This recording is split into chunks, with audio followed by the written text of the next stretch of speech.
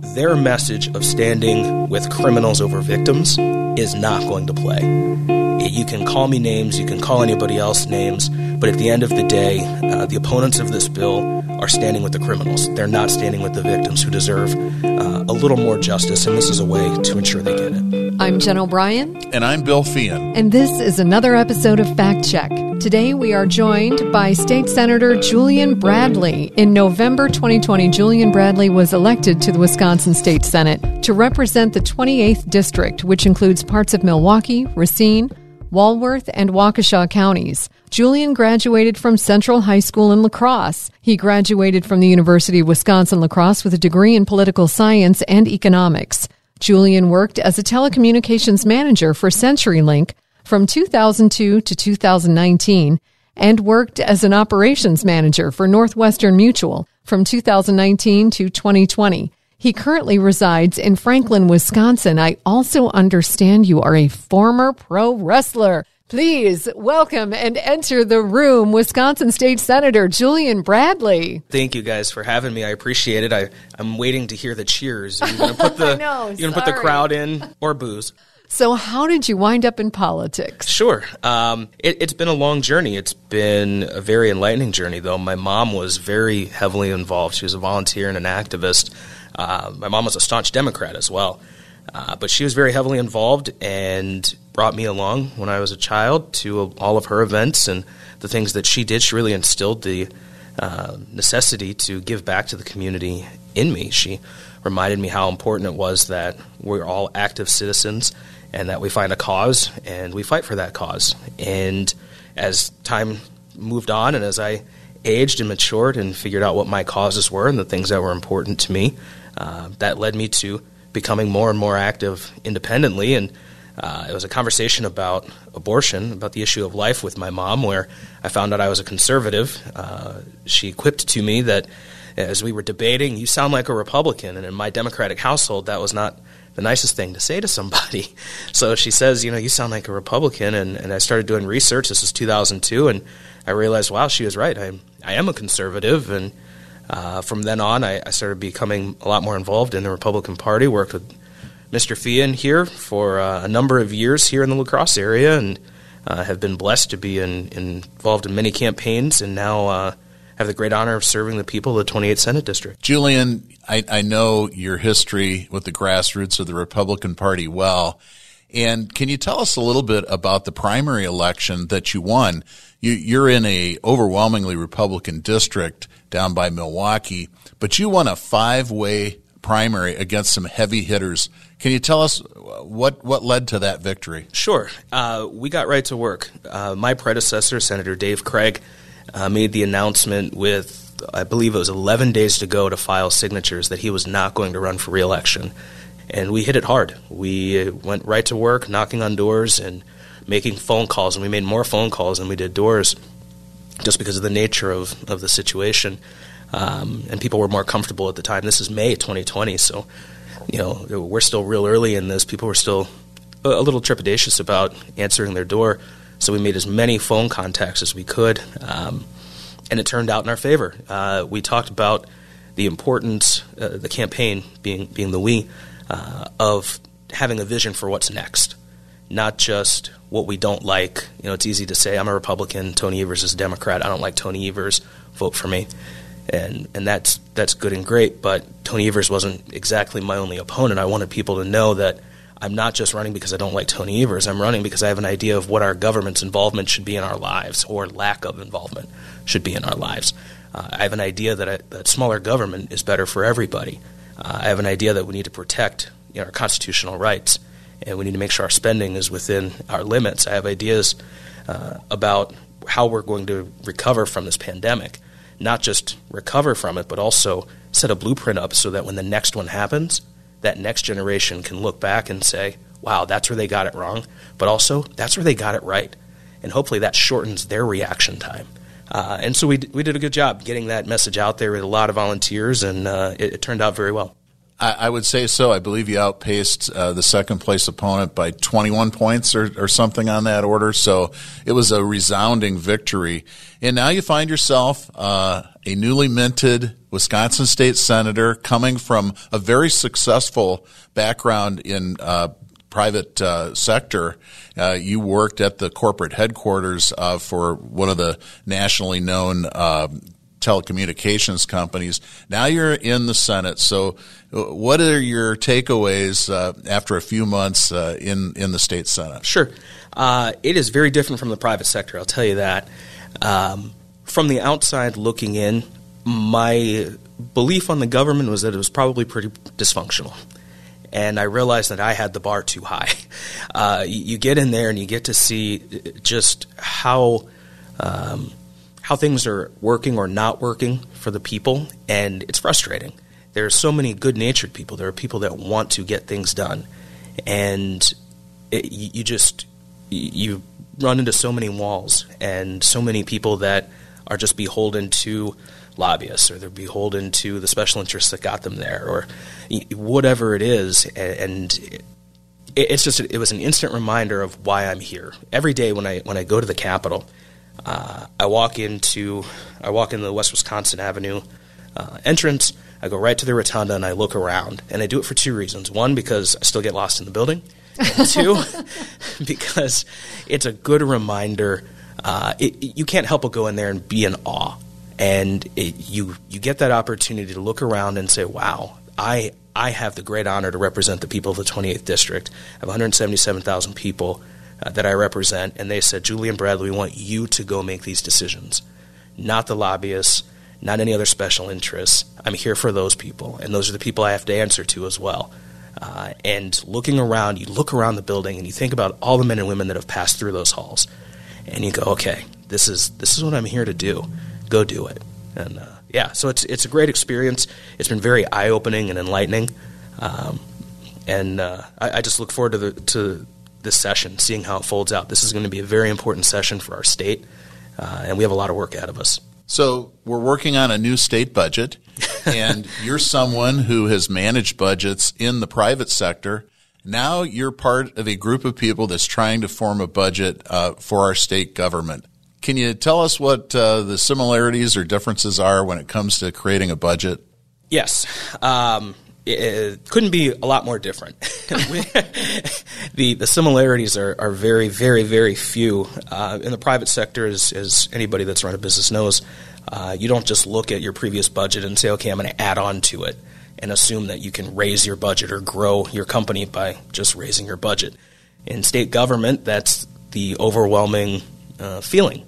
And, our caucus, conservative caucus, does not agree with that. You look at the governor's budget as he sent it out, 10% spending increase, $1 billion tax increase. So many items within his budget were just an instant non-starter to me. I'm perfectly fine and understand that we need to spend the money to keep the government running. We have a government, and we have to spend money to keep it running. But that doesn't mean we have to expand it. We don't have to grow the government. The government has a role, and it's our job to make sure that role is confined to doing the work of the people and nothing beyond that, and not infringing on the private sector, not putting in a whole bunch of policy things and calling them budget-related items.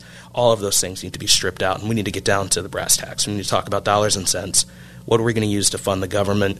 And anything outside of that just needs to come out. Barring tax hikes, if you were just reallocating dollars, where would you like to see money being spent? Well, right now, tax hikes are completely out because we just can't afford it. We cannot afford it. We're coming out of a pandemic. We have, and we don't need it. I'm going to go off a little bit on tax hikes because we have over $20 billion that's come into the state of Wisconsin from various stimulus funds. $20 billion. Our budget last cycle was $91 billion. So we have $20 billion that have come in. There is no justifiable reason to raise taxes. We have more than enough money that's coming from the feds. The governor himself has another $3.2 billion where he can allocate wherever. He talked about this being the year of broadband, which is something I know quite a bit about, and I'm the chair of the Utilities Committee. That's exciting. Year of broadband. Let's do something for broadband. Just a week and some change ago, we voted on a bill that would have taken $500 million from that $3.2 billion and allocated it to broadband expansion. It passed the Assembly, it passed the Senate, and the governor vetoed that bill. With him having total control of those purse strings, being of that $3.2 billion, and knowing where he's going to spend it, he hasn't told us where he's going to spend the money. So I can't even begin to say where I believe we should increase money, because he may already have a secret plan of where to spend it, and he's not sharing that right now. That's a pretty difficult place. Constitutionally, the legislature is charged with appropriating money to the state. And now we have an odd situation where the governor has these billions of dollars that have come and been given to him by, I'll just say Democrats at the federal level decided to make it his decision how the money gets spent. How do you budget when you have no idea how the governor intends to spend that money? You talked about expanding broadband, which is a really important issue in outstate Wisconsin. So where's this headed? How does the legislature create a budget when the governor basically isn't working with you? That's the biggest challenge that we have right now. That's why we passed the bills. We had 11 bills that were to be guidance to the governor where the legislature would like to see that money spent, so that we could go forward working on the budget, come up with a budget that's right for Wisconsin. And he vetoed all 11 bills. We knew he was going to, and he did. And we had funding for roads. We had funding for broadband expansion. I mean, there was a lot of really good things in there. And he just vetoed all of them. He's announced some small business grants that are coming out, but we still have over $3 billion, approximately $3 billion, that he's not announced where it's going to be allocated. And we have to know that in order to put the budget together. So we're kind of in a holding pattern. We're working through it. The Joint Committee on Finance is coming together. They are working through the budget and doing the best that they can to make sure that we have a good working budget for the state of Wisconsin. It's just the governor is certainly not helping the process. So you've already passed and seen your first bill signed by the governor. Can you tell us about that bill? Sure. That is one thing that a lot of people don't really hear about, is that there is some bipartisan work that is done. I'm the chairman of the Senate Committee on Utilities, and we do every session approximately they do a bill that works together with the Public Service Commission, the utilities, et cetera, to come together and say, okay, these are some of the things that need to be fixed. And the bill that we were able to pass and was signed by the governor funds the group. It's called CUB, the Citizens Utility Board, that basically are our representatives as individuals when rate increase cases are coming up to the board. So they represent us and say, let's not raise rates too much. They're our voice at the table, and that's probably the biggest win in that bill. Very happy and excited to see that passed and see that signed. That's a big win for Wisconsin. And exciting that your first bill that you authored is now law, so congratulations on that. The other bill that I find really interesting has to do with the huge amount of federal stimulus that the Biden administration and federal Democrats passed, $1.9 trillion, and part of that was $1,400 checks that went to individuals. And you saw something about that you didn't like, and you've proposed legislation about it. Tell us what that's about. Yeah, so the $1.9 trillion that came out did have those stimulus checks, and those stimulus checks went to prisoners. They went to rapists, murderers, child molesters. They all qualified, if they met those conditions to get stimulus payments, they got them. And Representative Joe Sanfilippo and I said that's not right. We heard some people talking about it at the federal level as well. It goes back to under President Trump, the first stimulus that came out.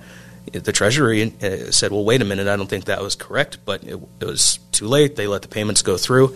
I got elected, and I said, well, we need to let's work on that, and let's make sure that doesn't happen, because I believe that was an unintended consequence.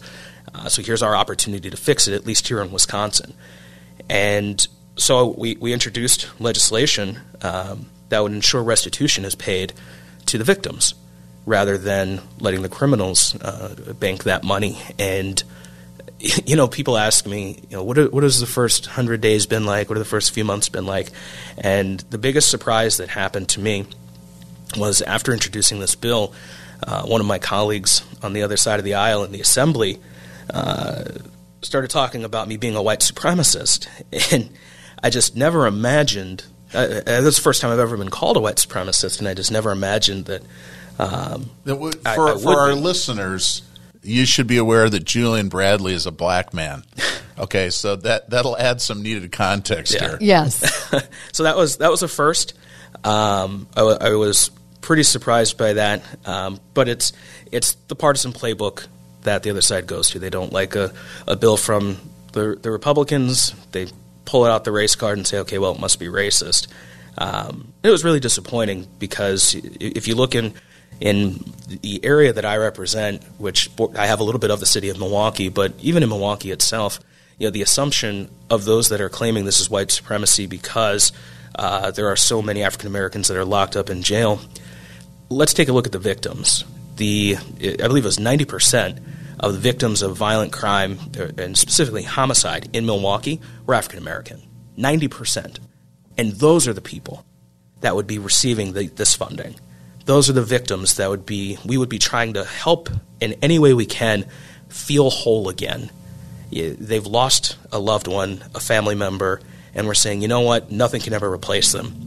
But let's at least give you the restitution that was ordered by the judge. Because otherwise, a murderer is not going to have the opportunity. Where are they going to make money to be able to pay any of that back? When you use that argument, what's the response? There is not one. And it's really unfortunate. Since the whole, labeling this white supremacy came out, I've done as much media as I possibly can to talk to people and remind them that is the argument. And they've been silent. There is no response to it. And I think it's because they realize that their message of standing with criminals over victims is not going to play. You can call me names, you can call anybody else names, but at the end of the day, the opponents of this bill are standing with the criminals. They're not standing with the victims who deserve a little more justice, and this is a way to ensure they get it. So now what? We'll be hearing it very soon. There's already another stimulus being planned at the federal level. President Biden's going to have another one coming out, and we hope to get this heard and get it through committee, and I'd love to get it to the floor to be voted on. And the governor's going to have to make a decision. I think a lot of people are going to have to say, do we stand with criminals or do we stand with victims? And I can tell you, Julian Bradley, he's standing with the people that were victimized by these criminals. He's going to help them. I am going to do my best to help them in every way I can. This bill just makes common sense. It's just common sense. So Governor Evers proposed his own budget, and maybe you could just talk a little bit about what was in that budget and what's your response to the governor's proposal? Yeah, immediately it was a non-starter because of the expansion of government. It was an instant expansion of government. It was loaded with policy initiatives that he was hoping to get through in the budget because he knows on standalone bills he can't get these things through. He wants, a 10% spending increase, over $1 billion in tax increases, taking away local government budgeting tools. He wants to repeal right to work, so basically forced unionization comes back. These things are all just non-starters for me. We need to start at base, start at scratch, and come up with a budget that makes sense for the people of the state of Wisconsin, not a liberal governor's wish list of policy initiatives that he couldn't get through the Assembly or the Senate on their own. That's not what a budget's for. Under the current budget, the Consumer Price Index is increased about 3.5%. So what the governor's proposing is literally an increase in spending that's triple the cost of living increase. And so for those folks at home who are on Social Security, who are going to get their 2.5% increase, he wants to increase state spending about 4 times what people on those fixed incomes will be receiving. The other issue that I wanted to just touch on briefly with you was you were instrumental in ensuring that the PPP loans that came from the federal government were not going to be taxed in Wisconsin. Tell us a little bit about that experience. Sure. Senator Roger Roth was the first one to bring it up in our caucus, and he was looking for people to hop on and support it with him. And I reached out and I said, count me in. We need to make sure, this is $500 million that would have been pushed on to small business owners. So $500 million in taxes that would have been levied on aid that came from the federal Correct. government. So something that a small business owner would not have been planning for. That's another issue where we were able to work in a bipartisan manner. I started reaching out to immediately since I've gotten there. Look, I come from a very conservative district. I clearly have very conservative values, but I talk to the other side of the aisle because that's how things get done. I'm willing to talk and I'm willing to listen. Who's listening on the other side? Well, hopefully they all listen to your podcast, Bill. But I'm willing to engage in those conversations, and there are, whether it's a red district or a blue district, there are small business owners that couldn't afford this tax that the governor supported. He was in favor of taxing small businesses. Again, this year, it would have been the first quarter of this year when your taxes are due, that you would have had to pay taxes on those loans. And we got to work, and we went and we talked to as many people as we could, and we gathered a ton of support for it. It didn't look like it was going to be that way initially, but everybody came around. We were happy to pass it.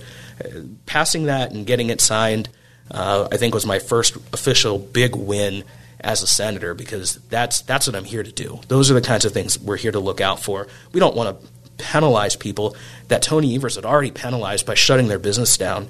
They had to get the PPP loans. They got them, and now he wanted to tax them on top of it.